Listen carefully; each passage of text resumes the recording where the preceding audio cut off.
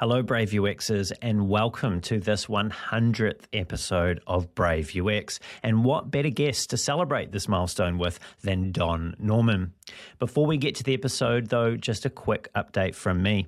It has been a great personal joy. It really has been a personal joy of mine to bring you these conversations every week with the best and brightest in UX, design, and product management. We have certainly covered plenty of important ground together, and I've learned more interesting and useful things than I could possibly count. I've also met many wonderful people and grown in ways that I could not have imagined when I pressed record for the first time back in October of 2020. However, as with all things, things change. Making Brave UX hasn't come without its sacrifices, and with some new things in my personal and professional life on the horizon, I have decided to take some time to reflect on whether the series will continue, and if it does, what shape it will take. In the meantime, you will see some previous episodes of Brave UX in your podcast app, perhaps even one or two that you haven't heard before. While I get my ducks in a row, I really appreciate your patience.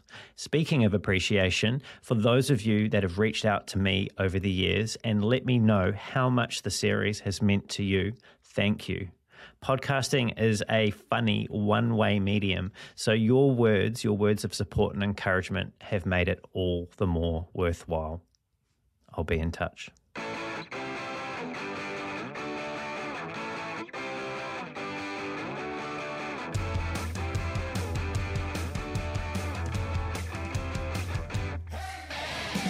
Hello and welcome to another episode of Brave UX. I'm Brendan Jarvis, Managing Founder of The Space in Between, the home of New Zealand's only specialist evaluative UX research practice and world-class UX lab, enabling brave teams across the globe to de-risk product design and equally brave leaders to shape and scale design culture. You can find out a little bit more about that at thespaceinbetween.co.nz. Here on Brave UX, though, it is my job to help you to put the pieces of the product puzzle together. I do that by unpacking the stories, learnings, and expert advice of world-class UX, design, and product management professionals. My guest today is Dr. Don Norman. Don is the co-founder and member of the Executive Committee of Future of Design Education, where he is helping to shape a global effort that will provide an in-depth, evidence-driven academic foundation for future generations of designers, one that is fit for the mighty challenges of the 21st century. Until December 2020, Don was the founding director of Design Lab at the University of California, San Diego, an initiative he started in 2014 to focus on complex socio-technical issues. For his contribution, upon his retirement, Don was honoured with the title Director Emeritus of the UCSD Design Lab. Speaking of Emeritus, in 1998, Don co-founded the influential Nielsen Norman Group with Jacob Nielsen, from which he has also recently retired and was awarded the title of Principal Emeritus. But it doesn't end there. Don has been honoured with the title Breed Professor of Design and ECS Emeritus from Northwestern University after his 14 years of leadership across a mixture of roles, including as Breed Professor of Design, co-director of the Segal Design Institute, and co-director of the joint MBA and Masters of Engineering Management program. He is also a board member emeritus of the Institute of Design, a former IDEO fellow, a member of the National Academy of Engineering, and a fellow of the American Academy of Arts and Sciences. He has spoken in boardrooms and on stages across the globe and has written over a dozen books, of which Design of Everyday Things is his best known. But it is his upcoming book, Design for a Better World, that perhaps he hopes will be of most consequence. I suppose I'll find out soon. For his valuable contributions, Don has received 3 honorary degrees, been awarded the Franklin Institute's Medal for Cognitive and Computer Science, and most recently, in October of 2021, received the Sir Misha Black Medal for Distinguished Services to Design Education. Jumping back to the 90s now, prior to co-founding NNG, Don invested 5 years at Apple, starting in 1993 in the role of Apple Fellow as a user experience architect, the first use of the phrase user experience in a job title, before becoming the vice president of the Advanced Technology Group. After Apple, Don became an executive at Hewlett-Packard for a brief moment in time. Don's work in design has been, simply, prolific, and no doubt I am at risk of leaving many of his achievements out, including his degrees in electrical engineering and PhD in mathematical psychology. So let me summarise by saying that if there was a prime in the field of user experience design, it would most likely be Don. Don, it's a real pleasure to welcome you to this 100th episode of Brave UX. Thank you. The list of all that stuff is, first of all, boring, and second of all, not important, because I don't think that the degrees and the honors really matter. What really matters is what difference have I made in the world?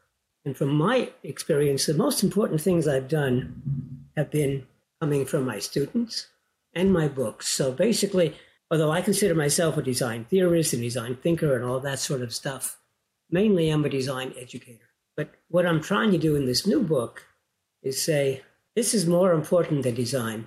And designers ought to be more important than they are.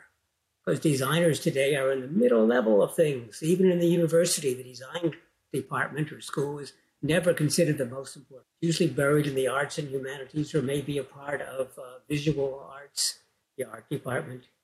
And in companies, it's always in the middle level of companies. Very few designers are at the C-suite, the chief design officer level. Very few large companies have such. And almost never are designers asked to say, well, what should we be making? No, designers are the beck and call of their clients or bosses, whatever. And that's got to change. Yeah, what I'm looking forward to is not my past.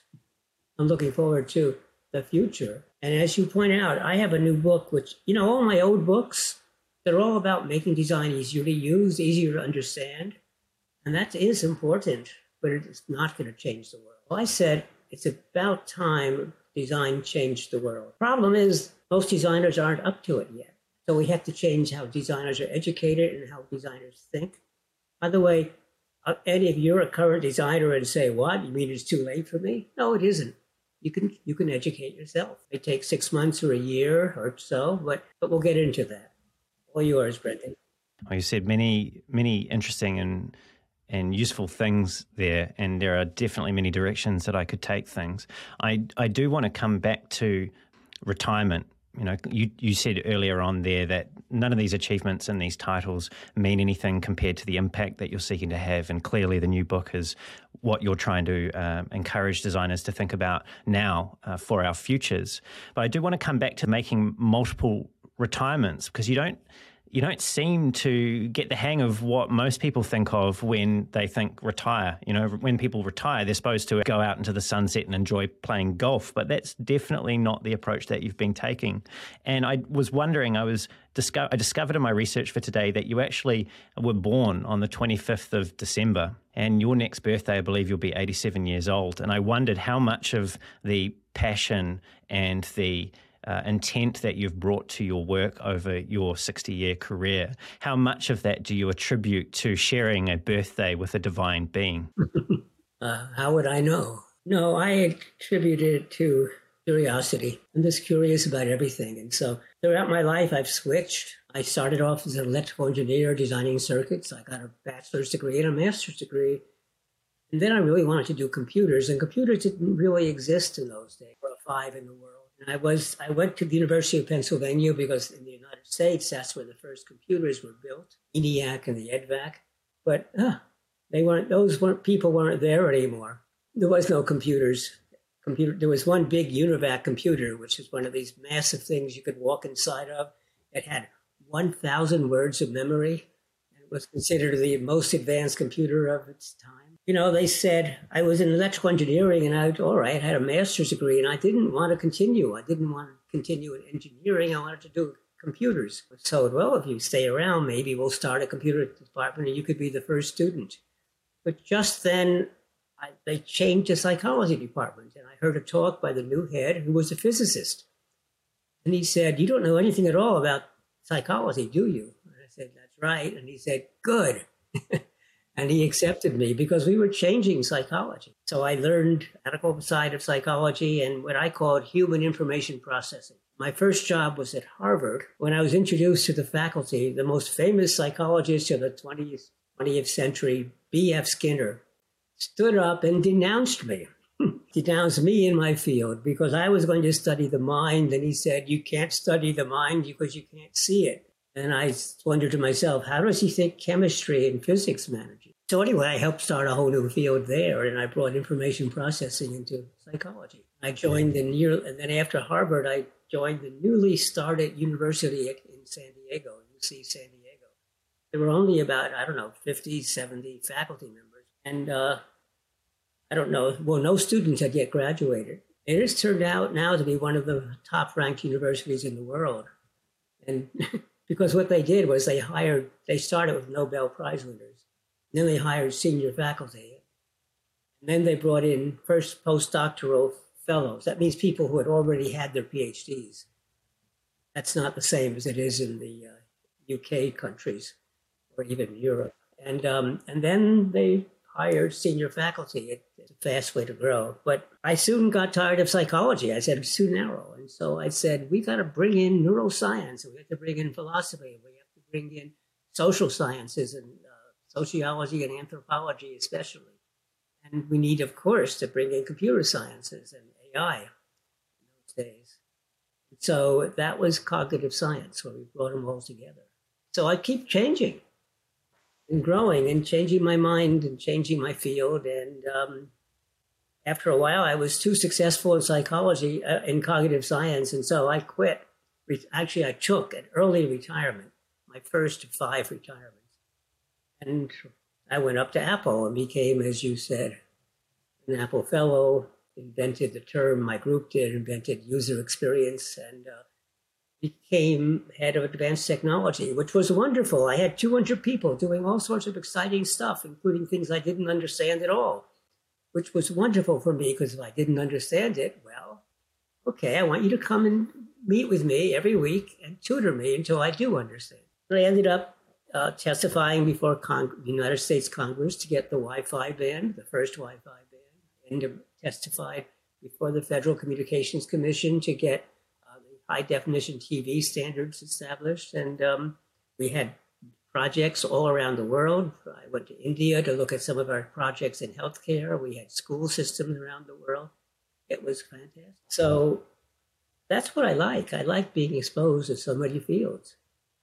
And after that, I did various things, and but retired now from every one of them. So I've retired 5 times, including twice from the University of California at San Diego.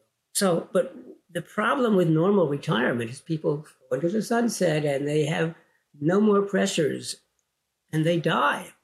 But what do? So some people manage to find things to do. The normal thing is they learn a new language, or they travel, or they visit, friends and so on. But I happen to really enjoy my work. So the main thing, which I have a rule, which I violated, but I make a rule, which is I still want to do my work. I love it. I just don't want to be in charge anymore. So as much as possible, that is what is happening. I am in charge partially of the future design education, but that's over with. It will be finished. We're hoping to finish the end of this year. We're now in writing the final report phase.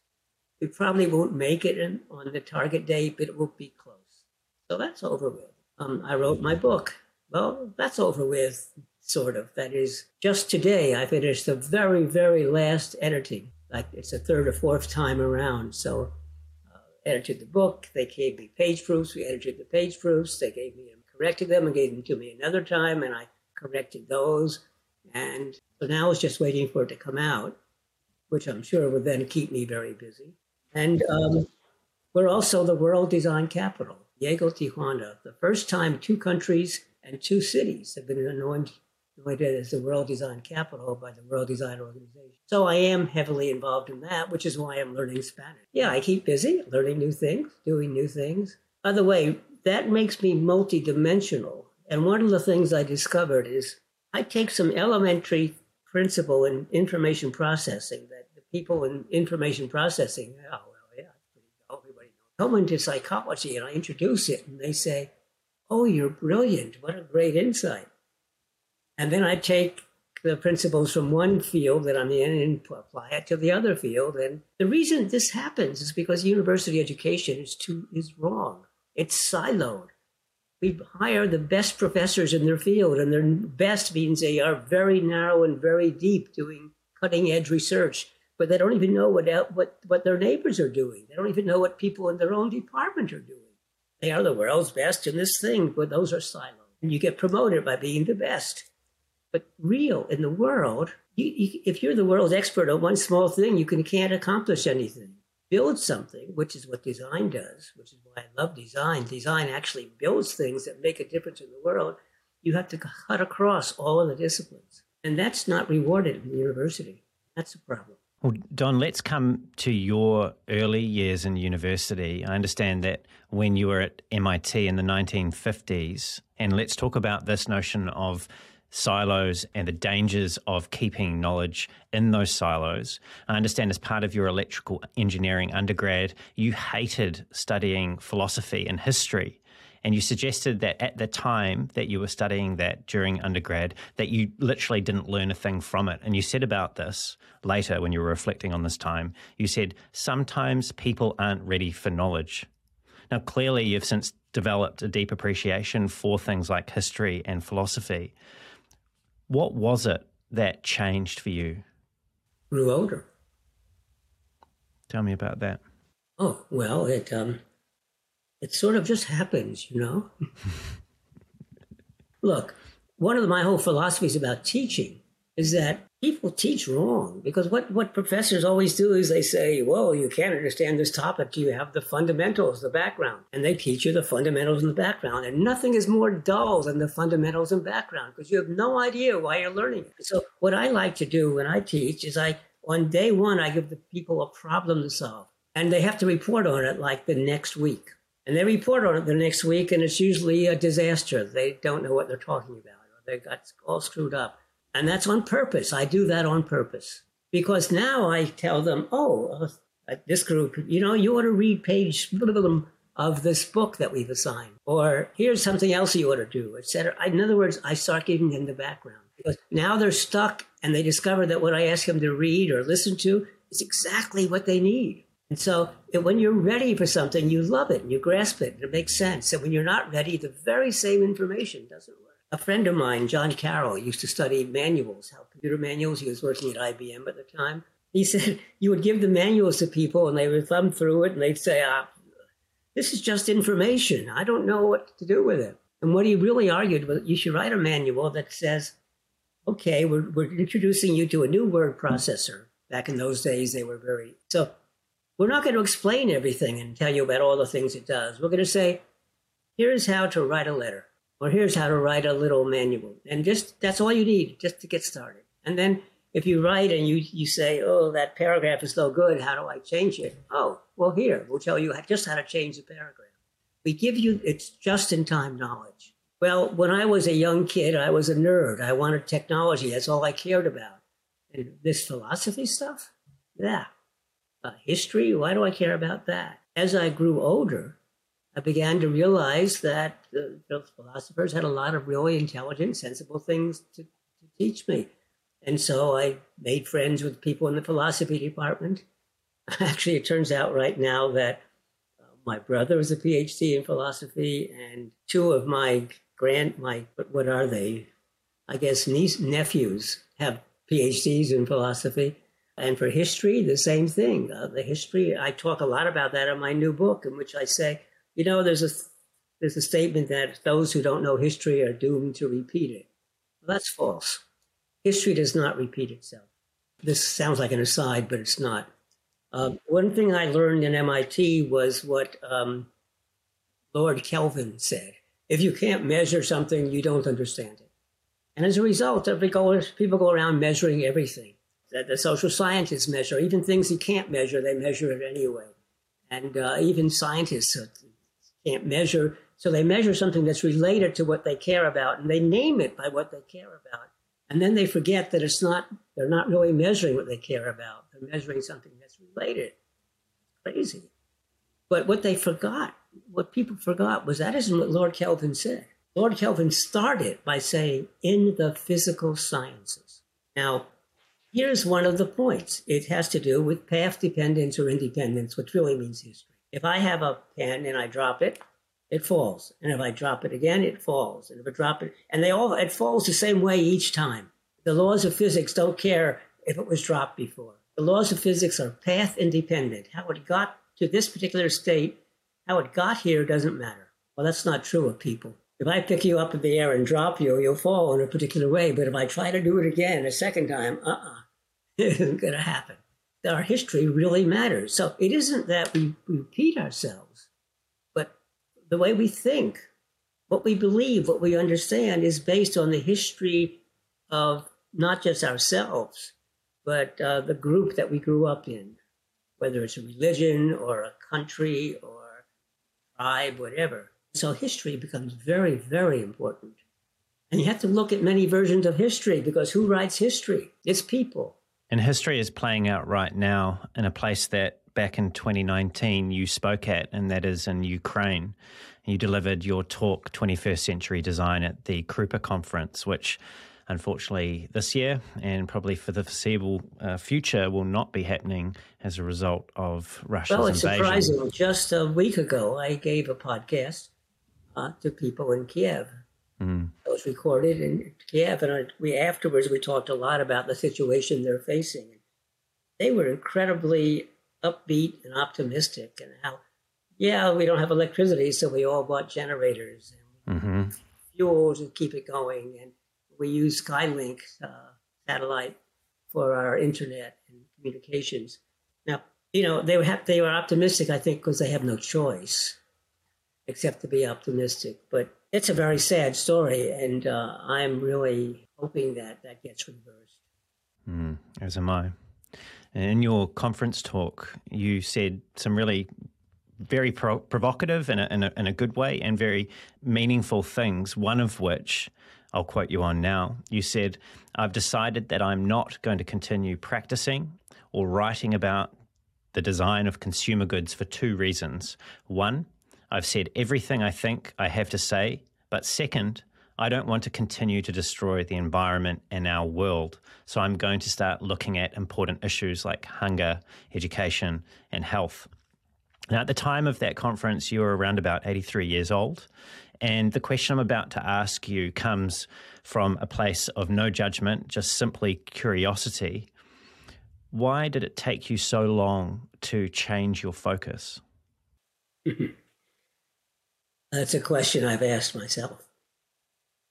I think because I was too self-contained, I was in some sense siloed, that the work that I've done in about teaching people how to make things that are more usable, more understandable, is important.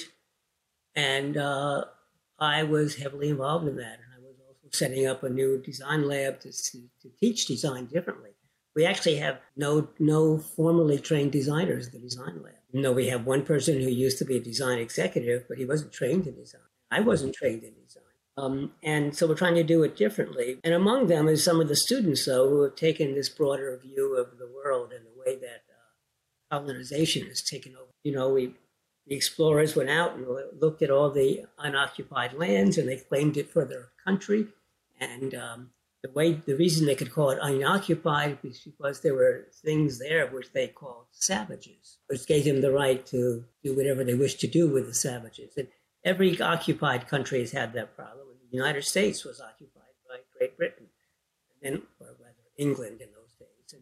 And we ourselves have become colonizers. And certainly you are in New Zealand, and there's a history there with the indigenous. But I was insensitive to that. At about that time, the Black Lives Matter and the gender equality mattered, and the Me Too movement. And I realized that I should actually step up to it. I had to be educated. So that's why it took 3+ years for me to write this book, because I had a lot of education. In addition, while educating myself about the history, I remembered an old book that I had read.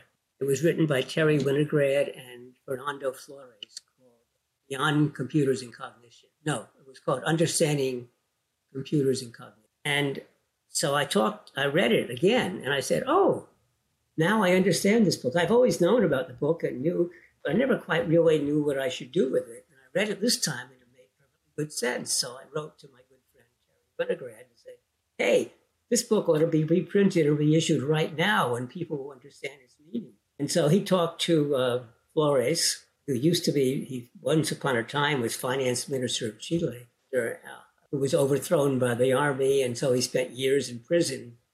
And then he came to California, got a PhD in philosophy. And so he called me up, and we started talking, and I said, well, what you're talking about, there's somebody I've been reading that you want to read, because it's almost the same thing that you're saying. And his name is Arturo Escobar. He wrote Design for the Pluriverse. And Flores laughs and says, he was my student. So we decided that we should all get together weekly and discuss these issues. He said what we should do. They didn't want to reissue the book, but maybe we could do a new book. But that was a very important educational. I have now 3 different kinds of points of view, and Arturo was particularly interesting. He does a lot of work in Colombia and Latin America and actually across the world, and his work has been very influential in the new movement looking at individual rights. And the whole point about the pluriverse is that, there are many different philosophies and cultures, and people believe different things. And it's not that some are right and some are wrong, they're just different. And we have to make a world where that is allowed and encouraged. And all that was really important in my background. And so I struggled with a book, and I wrote a book called 4 Maxims to Change the World. And it was wrong. It was wrong. So what I was able to do was to rethink what I was doing and restructure the material in that book, in which I called Design for a Better World, basically a world that is meaningful, sustainable, and humanity-centered. Those 3 things. See, the world has lots of problems, and there are lots of people writing good books about all these problems. But almost none of them focus upon the individuals and the people. And the field of design is a perfect field because, first of all, designers don't have any content. Because design is not a method, not a body of knowledge, it's a body of methods. And one of our most important methods is that we're designing for other people, not for ourselves. And so we must understand the people we are designing for. And in fact, when we're going into a community, we shouldn't design for them. That's colonization. We shouldn't say, oh, we know what's best for you, do this. We should work with them, and they know what their problems are, so they're usually trying to solve it. And so we don't say, here's how you can help us. We say, how can we help you? Or at least that's what we should be doing. How can we help you? Well, we can be your facilitator. We can bring in, maybe be able to get you funds and facilities and resources. But all that took time to understand this and put it all together and go and look. And fortunately, in my life, I've actually spent time in India. I've spent time in Latin America. I've been in Africa. I visited many countries, and I've seen many, many disparate cultures, and I started to really put it together. And that's why in my foreword of my book, I say I wanted to do something that really impacted the world, but it takes advantage of, first of all, what is unique about what I can bring to the table, is observations that are focused on human beings, but also a fairly broad knowledge of all the underlying technology. And I wanted to make it really touch the hearts of people. So I can keep going, but I'll let you ask the next question. Let's pick up on this notion. You mentioned that the type of design, the way in which we would design for people as opposed to with them, was colonial in its roots. And that is one of the more provocative things I feel that you have said in recent years. And I'll quote you again now. You said, if you design things the way I have taught you to design, that's acting pretty aggressively. That means you're a colonist. You go in and you send the design researchers in to study a society, to study people, to understand what their real needs are. And then we come back. We do ideation, we do prototypes, and we test and all that. And we come back and we tell the people, this is the solution to your problem. No, that is the wrong way to design. You mentioned that not that long ago, as a result of Black Lives Matter, that you started to think differently about the ways in which you had been advocating for designers to interrogate, to make sense of, and to create value for humans. Does it bother you? And again, this is out of the utmost respect and just out of curiosity, but does it bother you at all that there are now large parts of design and designers who operate in a way that you now feel is no longer appropriate? No. First of all, it's not their fault. And that's how I was, right? And I still am to some extent. And I'll tell you why. Some of that old methods are still required. But mainly, this is a whole new shift in everyone's point of view around the world, that we have become so used to the way we grew up and the place where we lived in, and that we take as natural. In fact, I start my book by saying, I look out my window, that window right there, in fact. And almost everything I see is artificial. Yeah, there's grass and there are animals, but the grass is artificial. It was planted, and actually I'm on the side of a steep hill. They call it a mountain. Which is really great for me. I get to exercise going up and down the hills, but it's flat. My lawn is flat, which means they carefully, artificially made it to be flat, and artificially created the streets to go around, artificially planted. We have lots of palm trees, big, tall palm trees.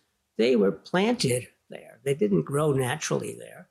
And I can see all the way down to the city of San Diego, and there's a bunch of what's called Mission Bay. It's a bunch of big old water areas. That's artificial. It used to be swampland, and they turned it into a recreational area.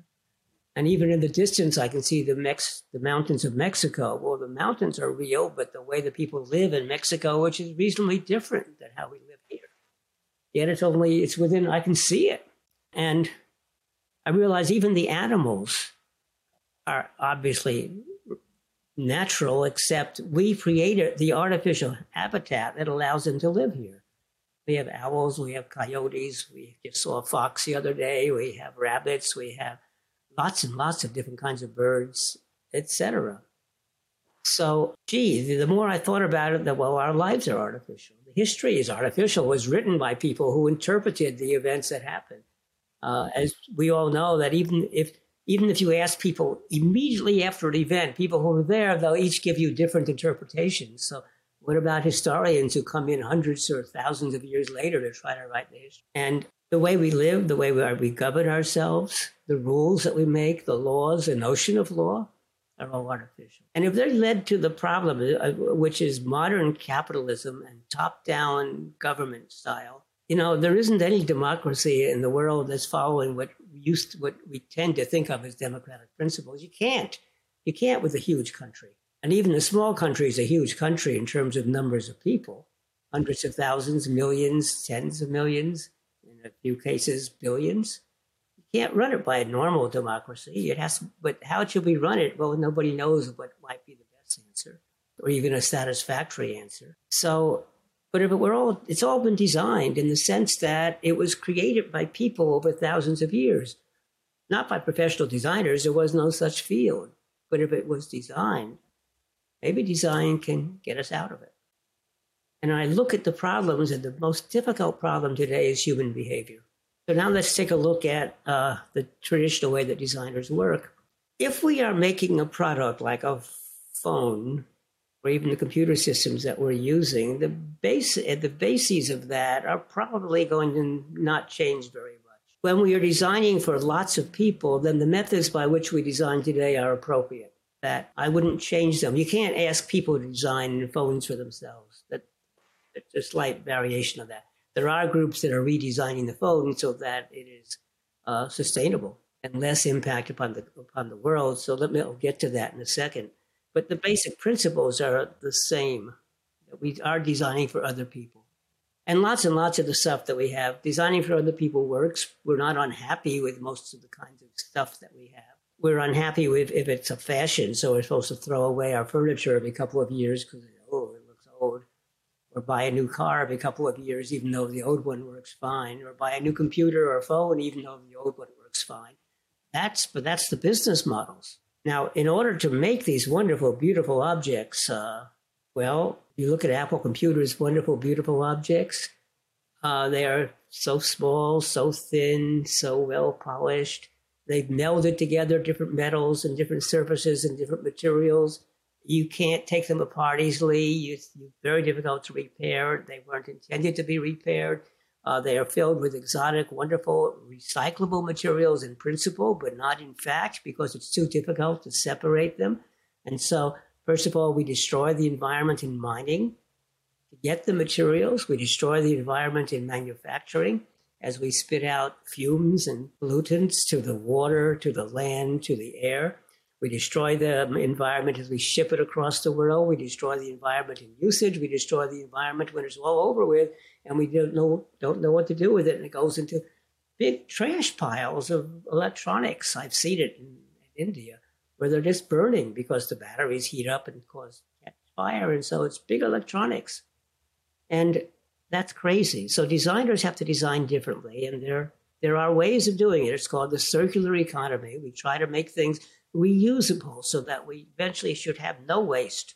That means we have to design differently. But I can't.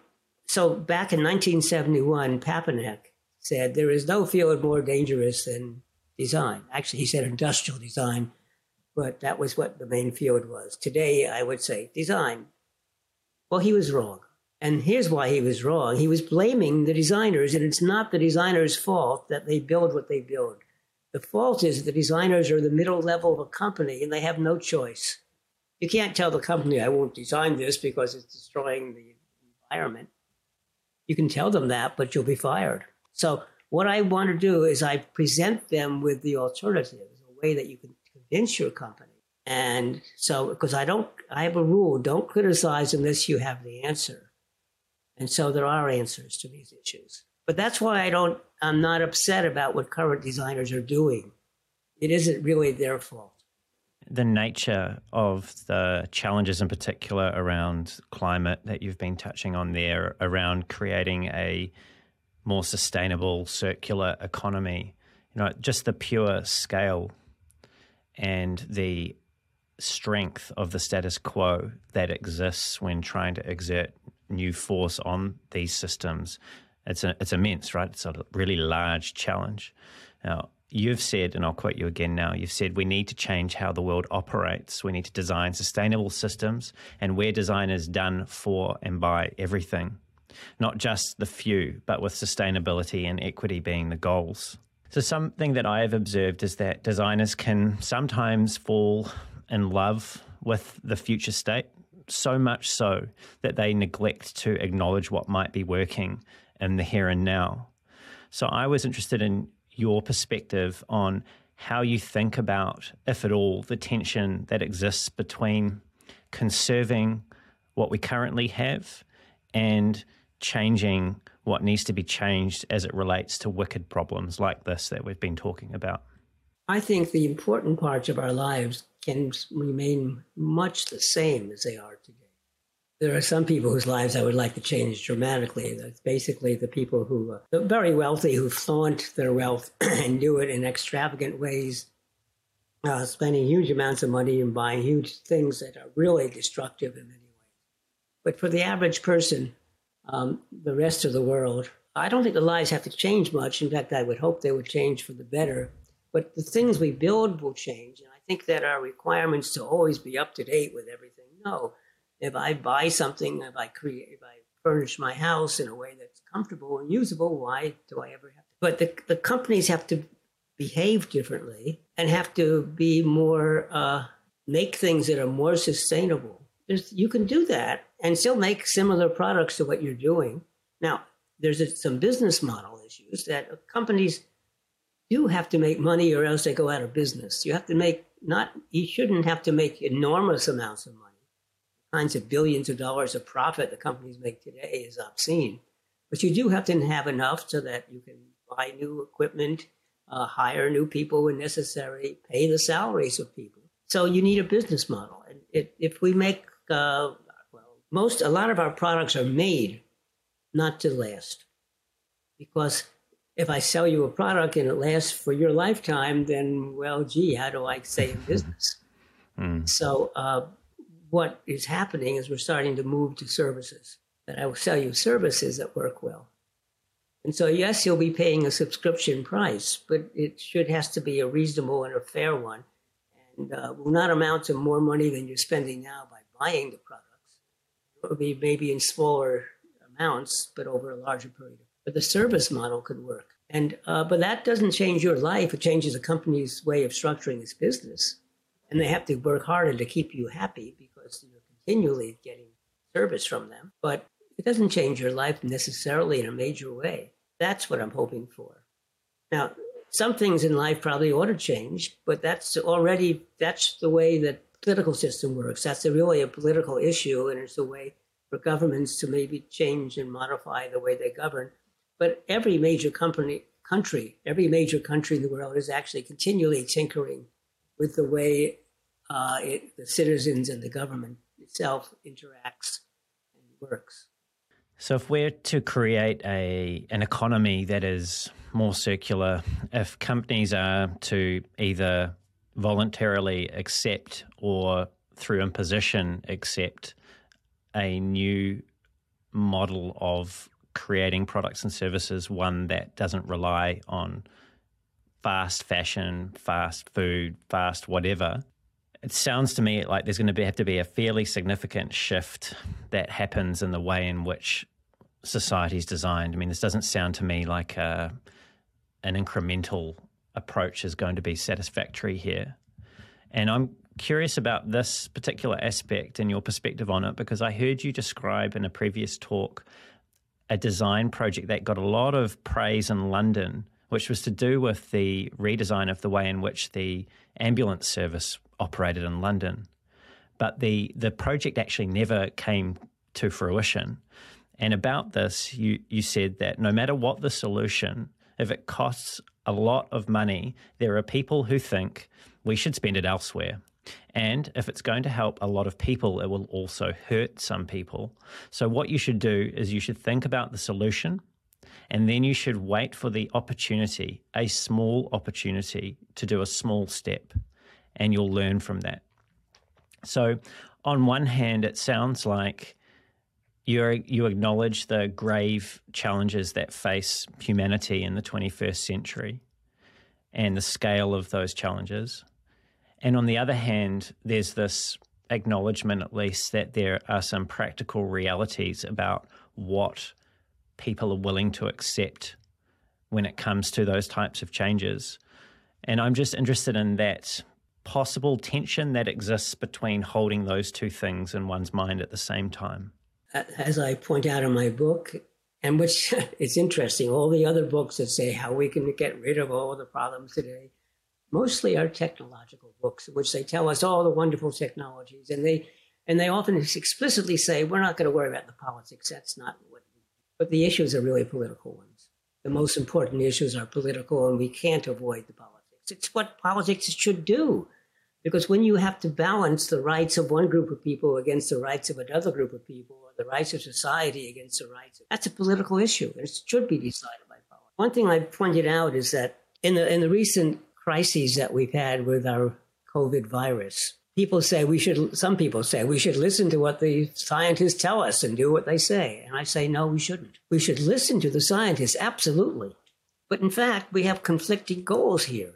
One of them is to keep people's lives sensible, to keep them learning, keep them employed, keep the economy going. And the other is the safety from the virus.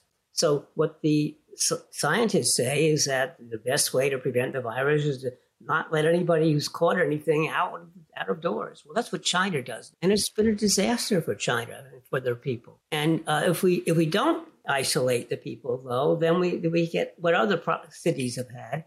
The infection spreads and death rates go way up, and the hospitals become so crowded and overworked that the physicians and the nurses and the medical people suffer from overwork. So there has to be a balance, but that's a political issue, and it shouldn't be decided by a single field. It requires, yes, the advice of politicians, but yes, the advice of economists, and yes, the advice of people who understand what people's lives are about. So first of all, the hardest problem is human behavior. And they are difficult, absolutely. But I believe that we have to start now, because it will take 10 or 20 years before we have significant change. But over a period of a decade or two, people's behaviors do change. One of the problems I also point out is that there's several different problems. One is People, when there's a big calamity, people are actually really good at dropping everything and going in to help. But they're not good at working to prevent the calamity in the first place. But that's also a common of your thing. We only react to things that we can see and understand. And one problem with the virus is you can't see and understand it. And the other problem with it's going to come back again, but I can't see anything. Or we have to be careful about the storms and the floods and so on, but there's nothing to respond to. So one thing I've been saying lately is, the bad part about climate is that the problems are here already. They're causing floods and rainfall and drought and fires and windstorms and horrible difficulties. Good news is the change is already here and it's causing all sorts of difficulties and fires and droughts and floods and so on. And so people are starting to take it seriously. And so, yes, it's going to take a long time. But take the ambulance problem that you started with.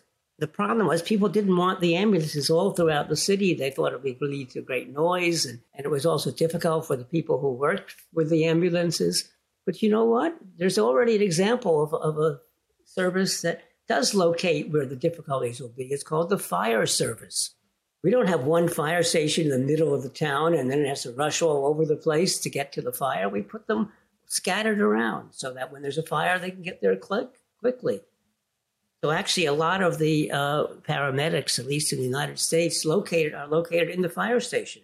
And that's basically what was being tried in London. I don't know the details. I wasn't there at the time. I just heard the story later on. The mayor loved it and other people loved it, but the people who live there say, well, there's a name for it. It's not in my backyard.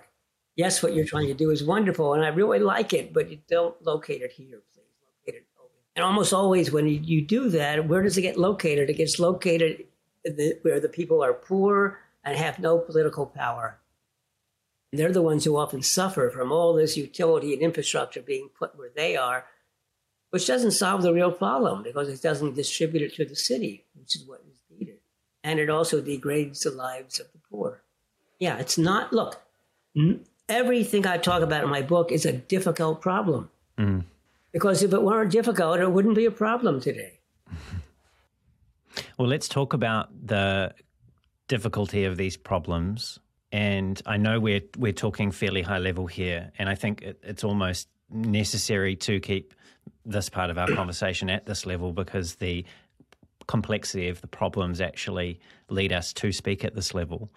In these complex systems, there are more than one feedback loop, and these feedback loops often take some time to work themselves back to a way in which you can understand whether the changes that you're making in one part of a system are actually leading to the outcomes that you'd hope for. And one example where this didn't perhaps go as intended was during the COVID pandemic, where lots of central banks started printing effectively lots of money to try and see us through this period, but then it's had this inflationary effect, or it's contributed to the inflation that we're now seeing play out in most of the world's economies. So from a design perspective, from the new designers of the 21st century that will have to wrestle with some of these issues in conjunction with their colleagues in economics or whatever other discipline may be useful to help solve them, how do we design, or how do we understand what to design or where to design or who to design for in these systems that are in some cases global and of increasing levels of complexity as our world grows and develops? This is where the notion of incremental design is essential, because there's a lot of people who worry about exactly the issues you talk about, and they usually develop all sorts of models so they can predict, they can see what the impact will be beforehand. But the models are faulty. It's not nobody's fault. It's that the model has to include basically everything that happens on Earth, and that's simply not possible. Yeah, you try to have the major factors that happen on Earth. Yeah, but even that's not quite possible because sometimes we don't know what all the major ones are. We include ones that are minor and we miss ones that are major because they aren't necessarily visible, or they happen once every 1,000 years. So we don't put it in. But the problem with things that happen once every 1,000 years is they do happen. As I like to point out, we have to be ready for unexpected events, but we don't know much. Here's what we know about unexpected events is that, first of all, they happen. And second of all, when they do happen, they're unexpected. And that doesn't help in the model. And finally, the models are all simplified. They have to be simplified because the mathematics that we use and the tools that we use require simplification. So I believe firmly that we try to understand the big problem. We try to model it as much as we can, but then we're very careful about doing small incremental tests. So that's part of the design philosophy, is that when we design for people, designing for people in the traditional way that I've been teaching and others, we don't understand people very well. So the best way to do it is do your best job and do a prototype. And I believe making it out of paper or cardboard to start with, but slowly enhancing it, but trying it out with the people. And so as you do that, you learn what works and what doesn't work. And ideally, I'd love to get rid of mass manufacturing where we make one product for millions of people, but rather make one platform for millions or billions of people, but it can be tailored to fit the particular needs of the group that is using it. But again, through incremental improvements and enhancements. So you have to do it in a small way. Now, that's difficult to do in this world because politicians, it's really hard to be a politician because you're faced every day with a huge multitude of problems. And let's ignore the politicians who are just basically ignorant or elected because of their charisma. But a large number of politicians are very serious, are trying their best, and are often quite expert in some fields. But the problem is you can't be expert in all the fields. So you have to rely upon a good staff. And so I always judge the quality of a politician by the quality of their staff. But even there, they're going to still the issues are too difficult to have an answer beforehand. But usually they only get one chance to do something for a problem, and they like to see these great, big, wonderful, big projects that say, we'll solve the problem and just give us a huge amount of money and give us 10 years. And they do that, and now we can move to some other problem. And that almost forces the people to do these big projects. And I wish they might say, here's a lot of money, but I don't want you to spend it right away. I want you to do all sorts of small projects. And so you're modifying what you're doing as you go along. It's really hard to get that through today's political systems. Any political system. I don't know of a single political system that would allow you to work that. And it's understandable too, by the way. But as a result, we take these big projects that cost tens of billions of dollars, euros. They don't work. Most of them fail. I don't want to set up a semantic argument here. This is not what I'm trying to do. But is design, the word design, is this the right word to use to describe the activity or the actions that are needed to address these issues? Does the word design come with too narrow a focus or too much baggage to really communicate what the nature of this task is? It's amazing how many different people that I know who are good friends, who we all agree that the wrong word is design. It has the wrong implications. People think it means one thing, and we're actually trying to do something that's quite different. But we can't think of a better word. Hey, don't avoid getting into an argument. That's where I believe in arguments among people who are trying to reach a better solution, because it's not so much as an argument as a disagreement about methods, and so it should be a discussion. A collaborative discussion where we may disagree, but if I understand why you're disagreeing, that may inform me. And my goal is not to win the argument. My goal is to learn so we create a better world. I suppose it was less of an argument that I was hoping for, and it was probably more of a stupid question, an intentional stupid question, which I know that you have a perspective on stupid questions as well and their role in design. Let's come to something that you've just made me recall now, which is the role of provocation or critique or argument in design, in particular in design education. And you've said something else that I thought was really useful and really interesting and really provocative, which was the way it's done today in design thinking is everybody comes out feeling happy and wonderful. I don't care if they come out feeling happy and wonderful. I care that they come out with a wonderful idea. So is the problem with design thinking, perhaps in the enterprise environment and also, or also in the higher educational environment, is the problem with the way that we're doing it? Are students' egos today, are our egos in general more front and center and more fragile when it comes to the discussion around an idea than they were, say, a decade ago or 2 decades ago?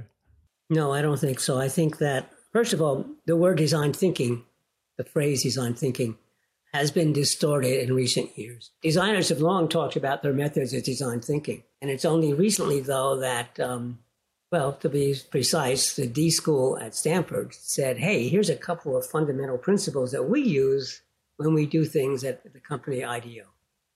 And they call that design thinking. But actually, it's only a shallow part and not so much an essential part of how designers work. I know the people at IDEO. I'm friends with the founders and IDEO fellow for a while. Let me tell you, what they're talking about is not even how they work. So even in my book, I talk about the need of my design method is you first figure out what the problem is and make sure you're solving the right problem. And then only then do you start trying to look at results, et cetera, et cetera. And the more I thought about that and the more I looked at real designers and even thought about how I do things, sometimes the first thing I do is I make a solution. Exactly the opposite of what we recommend. And we say we don't do that because you can get stuck with your solution and it's not, the first thing that comes to mind is not at all probably what ought to be happening. What is good about coming to the solution immediately is if you say, I know this is wrong, but let me build this well enough so that you can evaluate it. Because what that will do is I give it to people who I'm intending it for. I will get such good feedback. I'll now know what questions to ask and what questions. And so this thing that I build first, I'm going to throw away. But it's if you will, it's thinking by designing.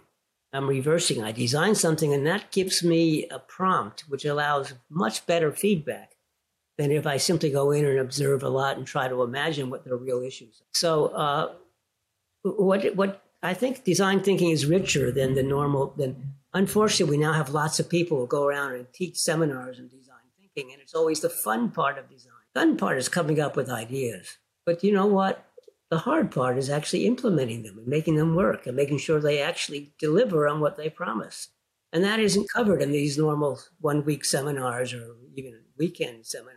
The hard part is making it happen. And actually, even in our design schools, we often don't do that. The designers leave with their sketches and with their plans, and then they turn it over to engineering, and then they complain that engineers ruined it. No, they have to be part of the entire building and construction and delivery.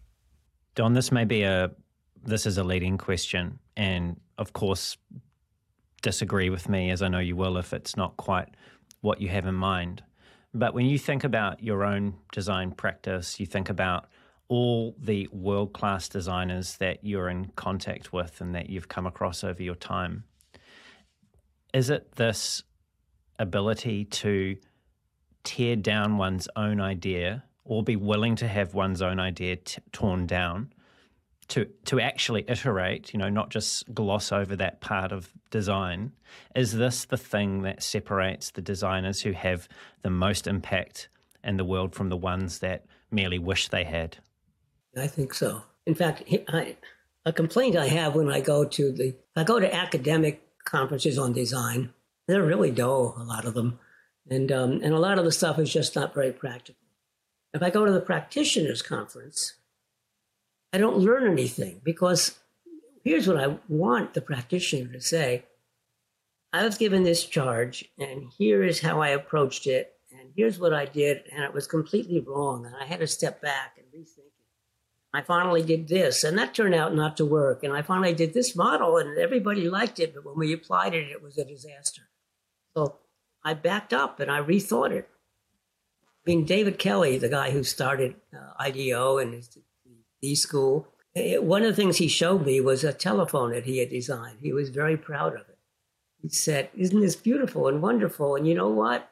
It's a disaster. It's hard to use. It never made it. It was sold for a product for a while, but it was just a bad phone."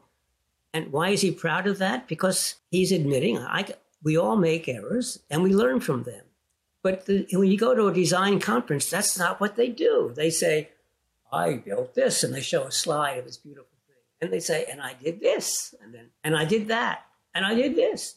Well, all right, well, that looks pretty, but how do I know if it really works or what it is? But I want to learn how you did it, what caused you. And so designers don't tend to do that.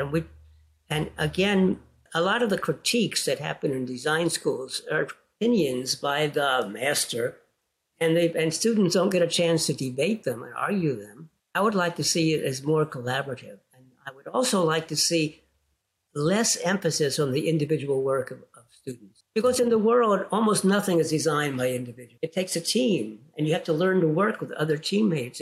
And some of the schools say, oh, yeah, we put our designers together in teams. But no, they're teams of their fellow students in the same discipline. You have to learn to work with people from the business school and from engineering, and sometimes from the political science department and so on. And those are where you have the trouble, where the MBAs say, we're in charge, and the engineers say, well, you can't do it without us. Our ideas are best. And the designers are often left, yeah, where am I? And no. So I still remember my fondest times at Apple when we managed to get the user experience team to be equally treated with the engineering team, which was all programming in those days, and the marketing team. So when you started a project, you had to have 3 briefs: the usability team, the engineering team, and the marketing team. And the executives would not rule unless they got all 3 and they were satisfactory and they could be modified. But what was really neat is I could go in the middle of the night and see them at work, and I wouldn't know which disciplines they represented. They were working together, and they would simply pitch into whatever part of the problem they had some ability to work on. So I didn't know who in my group had PhDs and who didn't. I didn't know whether they were marketing or whether they were this or that or the other. And that's the way I want people to work. The PhD degree or the master's degree that you have, that's a way of getting started.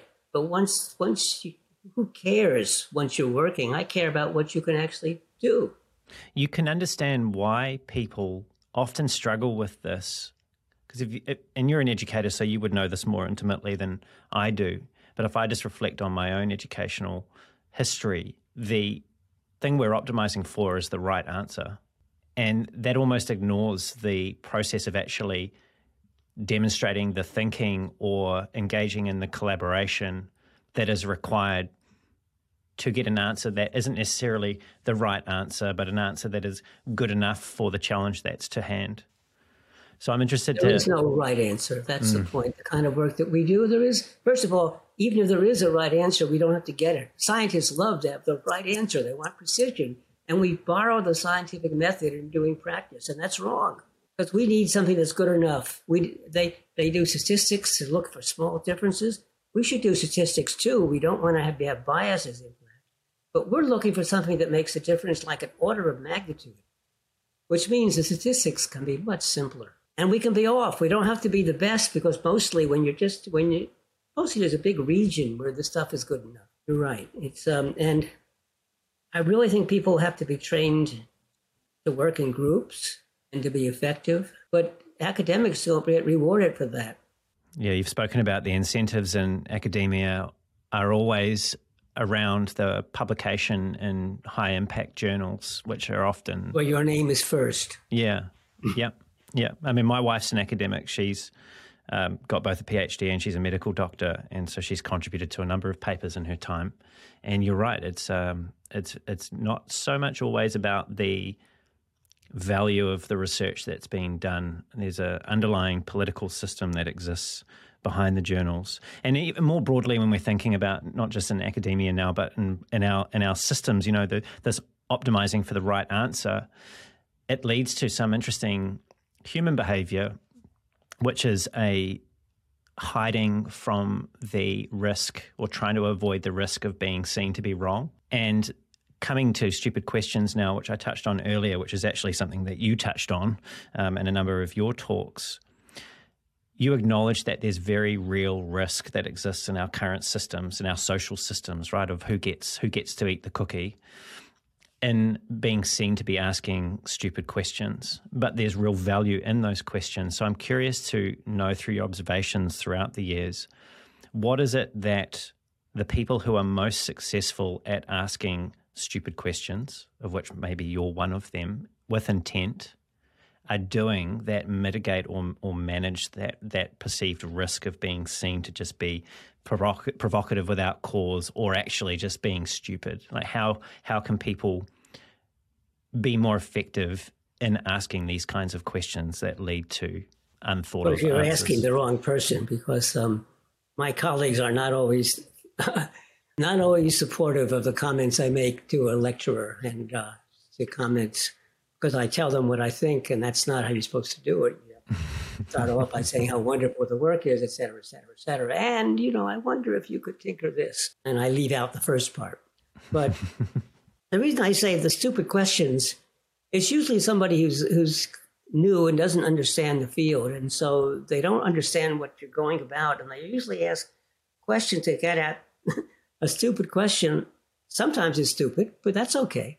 And what does stupid mean? If you would have thought a little bit harder, you wouldn't have had to ask it or something. Most of the time, the stupid question is asking about why we're doing it this way. And sometimes people will tell you a reason, and then you say, well, I don't understand that reason. And then you get to some point where they say, well, we've always done it that way. And I always like to say, when somebody says we've always done it that way, maybe we can change the way you're doing it. And if you can change the way you're doing it, maybe all the other problems disappear. So a stupid question often gets at the fundamentals. And the reason people say it's stupid is the answer. Everybody in the audience says, everybody knows that. Well, yeah, that doesn't mean it's right. And so one thing I try to do is I try to ask stupid questions, in part to demonstrate to the audience that if I'm wrong, or if I ask a silly question, okay. Also, I try to teach my students and people that, well, here's what I say. If I give a talk or give a presentation or something or a paper, and if you come up and say, oh, that's really wonderful, well, that's nice to hear, but I don't learn anything. If you say you're wrong, and you have a reason for it, and you debate it with me, I like that. Because, first of all, if I'm wrong, I want to know, because I don't want to keep being wrong. So I love it when you've proven that I'm wrong. And sometimes, no, I disagree, I think I'm right.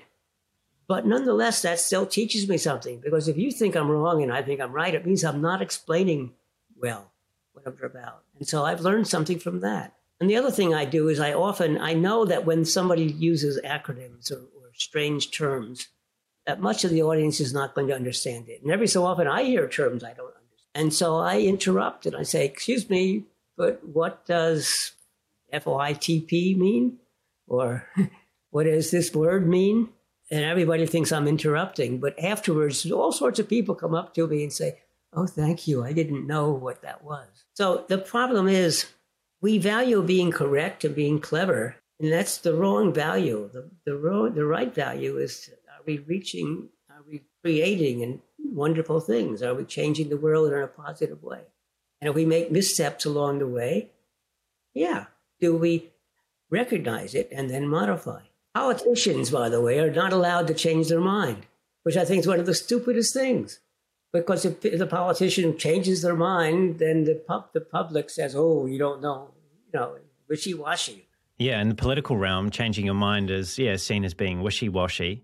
And I would like to think, and probably any other pursuit in life, if you change your mind and you've got a good reason for doing so, that's probably more likely something like learning has happened. And like, why on earth would you stay with an opinion or a perspective? And I know people do this all the time, and I'm sure I've got plenty of these in my own person. Stay with a position that you've since found out is not correct, or is not as correct as another position. I don't understand. Don, let's come to something else that you said earlier on in our conversation, and that's around the business side of design, where designers find themselves in the hierarchy of these organizations, the limits of power that places on design and designers as a result. I want to start with something else that you said that I felt was fairly provocative. It certainly made me sit up straight, and I'm sure it got a bit of a reaction online, actually, and in posts of yours that I'd read. And I just want to touch on this. And that's your suggestion that our users are not who we think they are, the people who use our products that we design. They are instead our bosses or our boss's boss. And I think when I was looking at the post that you'd made about this and reading some of the comments, people heard what you were saying, but didn't fully understand what you meant, or maybe they didn't want to. So what did you mean by that? Actually, a lot of the comments were positive, saying, hurrah, it's about time someone said that. And the real problem is what I want to say is more complex than that simple statement in these very short posts. That was a LinkedIn debate. So it doesn't give you much time to explain. Because it assumed, like I was saying, we should design for our bosses and not for the people who use the product, which is not what I'm trying to say. We have a large number of people that's important for this design. If you want to be successful in the company, you have to make sure that your bosses understand what you're doing. And so you have to design for them or explain what you're doing in the language they understand. Maybe that's a better way of putting it. It isn't so much that you design for them, but you make sure they understand in their language, and their language tends to be spreadsheets. It has to be, is this a successful product? Because we can't afford to lose money, because then we may have to let the design group go or something, or I may lose my own job. And so that's the point. We have to be sensitive to where we are, and if you like, who's paying our salary. And it's not that you should be slaves of that, and it's not about money, but it's about having a company. Let's take the most positive company we can imagine, just that is trying to do good products and do good for the world. Nonetheless, it has to be successful, or it won't last. And so you have to worry about the people higher up, or the people who are not so concerned with your individual products, but rather with what makes the company successful. So what you have to do is learn that and try to help them. And sometimes that may mean even saying that, well, the design group really wants to do this, but we shouldn't. That's not the right thing for the company today. And one thing that happens is the person who takes this broad view is the person who gets promoted to management. And that's where they have more power. I want more designers up in management, not because they'll always support design, but they'll support what's best for the company. And then what's best for the company, by the way, is what is best for the users, the people who buy and use their stuff. But by having a design background, that also means bringing in design methods to the governance, because I believe design is a way of thinking that can be applied to anything. Eventually, it will benefit the design group as well. But actually, good managers, good high-level executives do not try to favor one group over another. I know that we both know Matthew Holloway, who would be one person who I can think of who was in a role at a large organization to introduce those methods at SAP when he was doing that. And I also had a recent conversation with Mauro Puccini, who's the Chief Design Officer at PepsiCo. And you've suggested what you've been saying there, that before designers can have more influence and positive influence on the people that we're making things for, humans, other humans, that we need to see more people in that C-suite. We need to have more designers that get there. So how do we make, if that's the right way of framing this, how do we make more of the Mauro Puccinis of this world? How do we do that? Yeah, Puccini is interesting because he's Chief Design Officer at Pepsi. So he actually has the ear of the people who make the major decisions, or more accurately, he's one of the people who make the major decisions. And you say, well, a designer at Pepsi, what on earth is he doing? But it turns out he's doing a lot of things in the sustainability area to try to make sure that the way that Pepsi works is more sustainable for the environment. And yet, within not harming the sellability of Pepsi's products. You have to balance that. Well, we need designers who stop being a zealot for design and start being more broadly based and more broadly informed. And that's the people that end up being in the top levels of a company. And it's not just your education. It's your self-education. Because look who is in the company. Most of them starting out as pretty narrow. And they can start off, they can have any background. They could have a better background in literature. And now they're the head of a technology company because they have this broad background that allowed them to do better than the person who was the expert at the technology but didn't understand the world. But you can train yourself. You can learn yourself. When I was at Apple, for example, we had a really good person working in my division. And one day he came to me and said he wanted to leave. And why would you do that? He said, because actually I'd like to have a higher role in the company. And so what I'd like to do is go to a different division.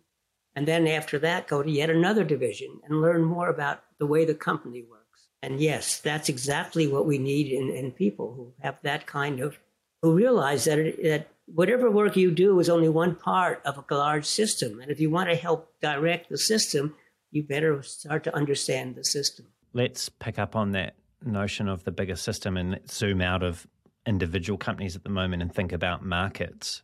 It's pretty common knowledge that publicly traded companies, the ones that are on the Dow, for example, have to report quarterly on their performance. So they have responsibilities and accountabilities to the market, to their shareholders, to inform them what the health of the company is like and what they think about the prospects for the future.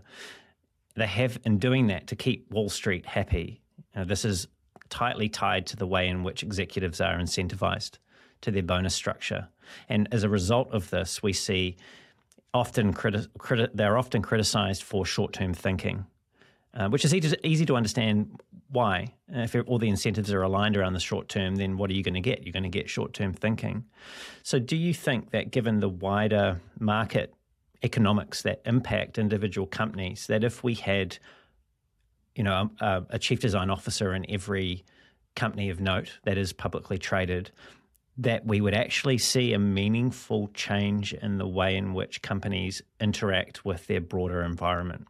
No, because if you stay within the existing system and you can get promoted up, you have to change the system. We have to change the system. We have to change the reward structure. So there's something that in the United States is called Type B corporation, where, I think one of the evils was Milton Friedman, the Nobel Prize-winning economist, who said that a company owes its allegiance to its owners, in other words, its shareholders, not to its employees, not to the people it's making products for, not to the community in which it's based.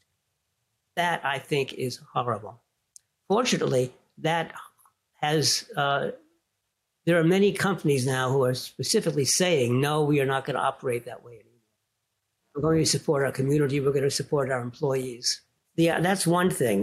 The company Patagonia is interesting, too, because it just decided to give the company is now owned by its customers, basically. And it's been a very successful sporting goods company. It's not one of the largest companies in the world, but why do you have to be large? I think a lot of these companies are much, much, much too large. They ought to be cut back into a whole bunch of smaller companies, which adds to competition, which actually adds to creativity, and also makes for a better life because you can't manage 1 million people. You can manage 20. But these issues have been going on for a long time. One of the people I quote is Jesus, who said, throw out the money makers. And the money makers were basically the money changers, the early Wall Street people. So I think that, yes, we sometimes need cash in order to get something started and so on, but the economics and the cash are starting to rule life. And so what the problem with the Wall Streets and the financial markets around the world is that they only are interested in this abstraction called money. Optimize money, no matter what the cost. When I was at Apple, it was amazing that people would come to me and say, Apple is worth a lot more money if you took it apart and did the individual parts, which the total of values of them is much greater than the value of the company. And I just was amazed by those comments. No, first of all, it just offended me. So I didn't even know how to respond in economic terms, but I now know how. But it just offended me that they would destroy the company for the sake of the money. And the whole point was that you can't take it apart and still have it be effective. So actually the values of the individual parts were because they were part of this whole. So that's the economic argument. But worse, they weren't even thinking about what good the company might be doing and the quality of their products and how it was the only company at the time that really made computers that we could understand and use. No, it was, we took it apart, look at it all. Because look, the software section would be this price and this, the hardware and this group and that group. Crazy. So you're absolutely right. It's the economic system, and I spend a fair amount of time on that in this book. Is what's wrong and what's driving us to decisions that are amoral. They're not immoral, but they just don't take morality into account. It's all about enriching the rich. Well, let's talk about money then. One of my assertions is that in any change that's made of any size, really, of any size, whether it's at the gargantuan end of the scale like we're talking about or in very small household affairs, that somebody has to pay. So for the types of positive changes to the systems that we've been talking about, to our economy, to the way in which companies operate, those sorts of things, who should pay? Well, I think I understand the question. Let me restate it slightly, which I think is the same question. I think the word who should pay is, I think, misleading. But when you make a change, a major change, even as I say, incrementally, slowly, some people will benefit and some people will suffer. I think that's the same question. In many cases, I think we can avoid that, but in many cases, we can't. If you take a look at the history of changes in technology, I like to talk about the Luddites. The word Luddite means somebody who's against technology, which is not the correct meaning, because the Luddites were not against technology. They were weavers in England, and the factories were becoming mechanized. And so the weavers were going to lose their jobs. And so they were against the technology because that isn't what they were against. They were against losing their jobs. And so they destroyed the technology, not because they hated technology, but because they wanted to keep their jobs. And guess what? They were right. They did lose their job. Now, the economists and political scientists and so on like to say, it's okay because these new technologies always end up increasing employment and increasing values for people because the technology, the weavers, yes, a lot of weavers lost their jobs, but a lot of new jobs were created. And moreover, for the first time, clothing became inexpensive enough that people around the world could have much better clothes. And there's a whole history of colonization that's involved too with the British, because the British would take the cotton from India and Indonesia, and then later from the early United States, not because that was right, but because it was cheaper there and because they had the most powerful navy in the world.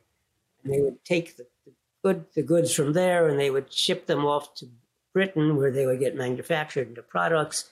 But then the people needed to have who's the manpower come to do all the work. Because you go to Africa and you give them the goods in exchange for the slaves that the warring tribes in India and in Africa it's captured.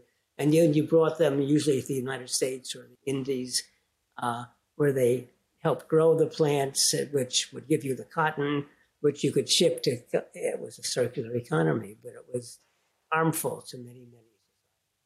Well, that's what we have to stop. And yes, it was that all these innovations helped people around the world, but it harmed a lot. And I think that if you take a look at today's AI, artificial intelligence that has, for example, I can now tell my program, they are really good pictures. Would that put artists out of work? Well, when photography came, artists were concerned that it would put them out of work, but it didn't. What it did was it gave them, they just no longer tried to paint realistic looking paintings, rather they explored. And I think photography didn't destroy artists. And I don't think that AI would destroy art or designers. And I've been experimenting with it. I've been saying, well, I don't illustrate my books enough because I'm really not good enough at drawing things. So I've been saying, I have some papers on standing in line and what you might do. And I said to the program, draw, not photograph, draw a picture of people standing in line looking unhappy. And lo and behold, I got some beginnings that looked pretty good. And then I tried a few other things and draw a picture of somebody breaking into the line and people arguing. And so what it means, it's not easy to do this because it's like you hired a good assistant and you ask the assistant to do something and it's wrong. So you rephrase it and you have to learn how to phrase it properly. You have to learn how to use it. But in the end, it's a collaborative tool. You're collaborating with something to get your ideas out in a way. And so it doesn't prevent people from being designers. It gives them a new tool that could be very, very powerful, generative tools. So, but will that put some people out of work? Yeah, we'll put the graphic artists who mostly do signs.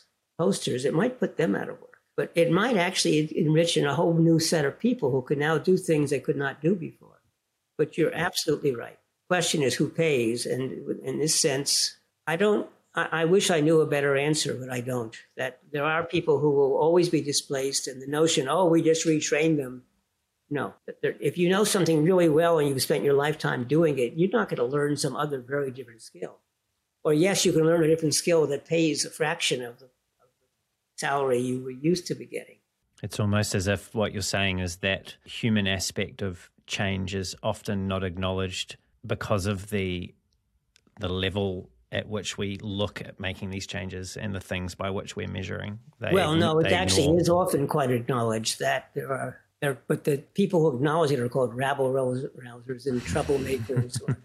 These young students are always picketing against something because it's the people who don't have the power who are complaining. But that's also wrong because these are real problems. They have to be faced. And they aren't being faced. But it isn't that they aren't recognized, they are known. What do they call it? Willful ignorance sometimes comes to play.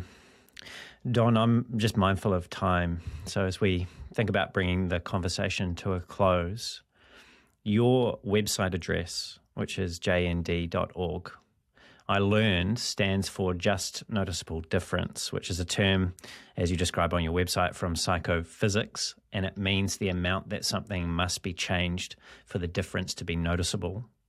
So about this, you've said, and I'll quote you again now one last time, my goal is to make a noticeable difference, many JNDs worth, in human-centered technology.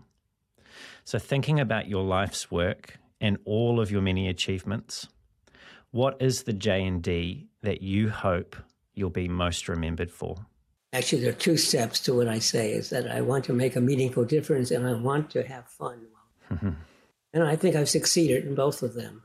I think the major impact I've had has been on education, really, the way that designers operate and the emphasis on human-centered design. And I'm hoping this new book will broaden that emphasis so that people will start to think about not just individual people, but about all of society, all of humanity, hence the name humanity-centered design. I didn't invent that term. It's been around for quite a while, but it hasn't caught on quite yet, and I hope this might help it. In fact, the first couple of papers came out from a person who I had employed originally to work with me. There is some there is a connection. But yes, I thought that who knows how many books I have left in me, maybe none. And I wanted, if this is my last book, I want it to be the most important book because it addresses the real issues confronting us in the world, saying what needs to be done by all people. But I think that design could play a major role in this. And I want this book to be read not just by designers, but by decision makers. So that's my hope for the future. Don, this has been a very special conversation for me. You've shared some important messages about the challenges we face and the opportunities awaiting those of us in design, and probably those of us that don't yet know we're designers, should we be brave enough to take those on. Thank you for being so generous with your time and sharing your stories and your insights today. And thank you for your lifetime of outstanding and unparalleled service to the design community. I'm sure it hasn't been without its sacrifices and its frustrations. Yes, but I want to thank you because it's not easy to do a good interview. You have to actually be knowledgeable yourself and know how to follow up. But the most important, difficult part of an interview is not just to ask a bunch of predetermined questions, but to respond to what the person has said before that. You did a wonderful, excellent. Oh, thank you, Don. That means a lot to me. It was definitely my pleasure. Don, if people want to keep up with the work that you're doing, you're still very active in the design community. And if they want to be the first to find out when early next year Design for a Better World is released, your latest book, what's the best way for them to do that? Well, I have not been keeping my website up to date. So normally I would say my website, and it's time I got it up. Website is jnd.org. But I can tell you when the book is out. It's March 21st, 2023. Excellent. Well, we'll keep that in our diaries, and I will be definitely linking to your website. And when the book's published, I'll update the show notes with a link directly to wherever people can buy it. Thank you, Don, and thank you everyone who's tuned in. It's been great to have you here as well. As I mentioned, everything that Don and I have covered will be in the show notes. If you've enjoyed the show, and you want to hear more conversations like this with world-class leaders in UX, design, and product management, where we get to real depth on the issues that matter to these fields, please leave a review on the podcast, subscribe so it turns up weekly, and also let someone else, just one person who you feel needs to hear these types of conversations, let them know about the podcast as well. If you want to reach out to me, you can find me on LinkedIn. Just search for Brendan Jarvis, or find a link to my profile on LinkedIn at the bottom of the show notes on YouTube, or you can head on over to thespaceinbetween.co.nz. That's thespaceinbetween.co.nz. And until next time, keep being brave.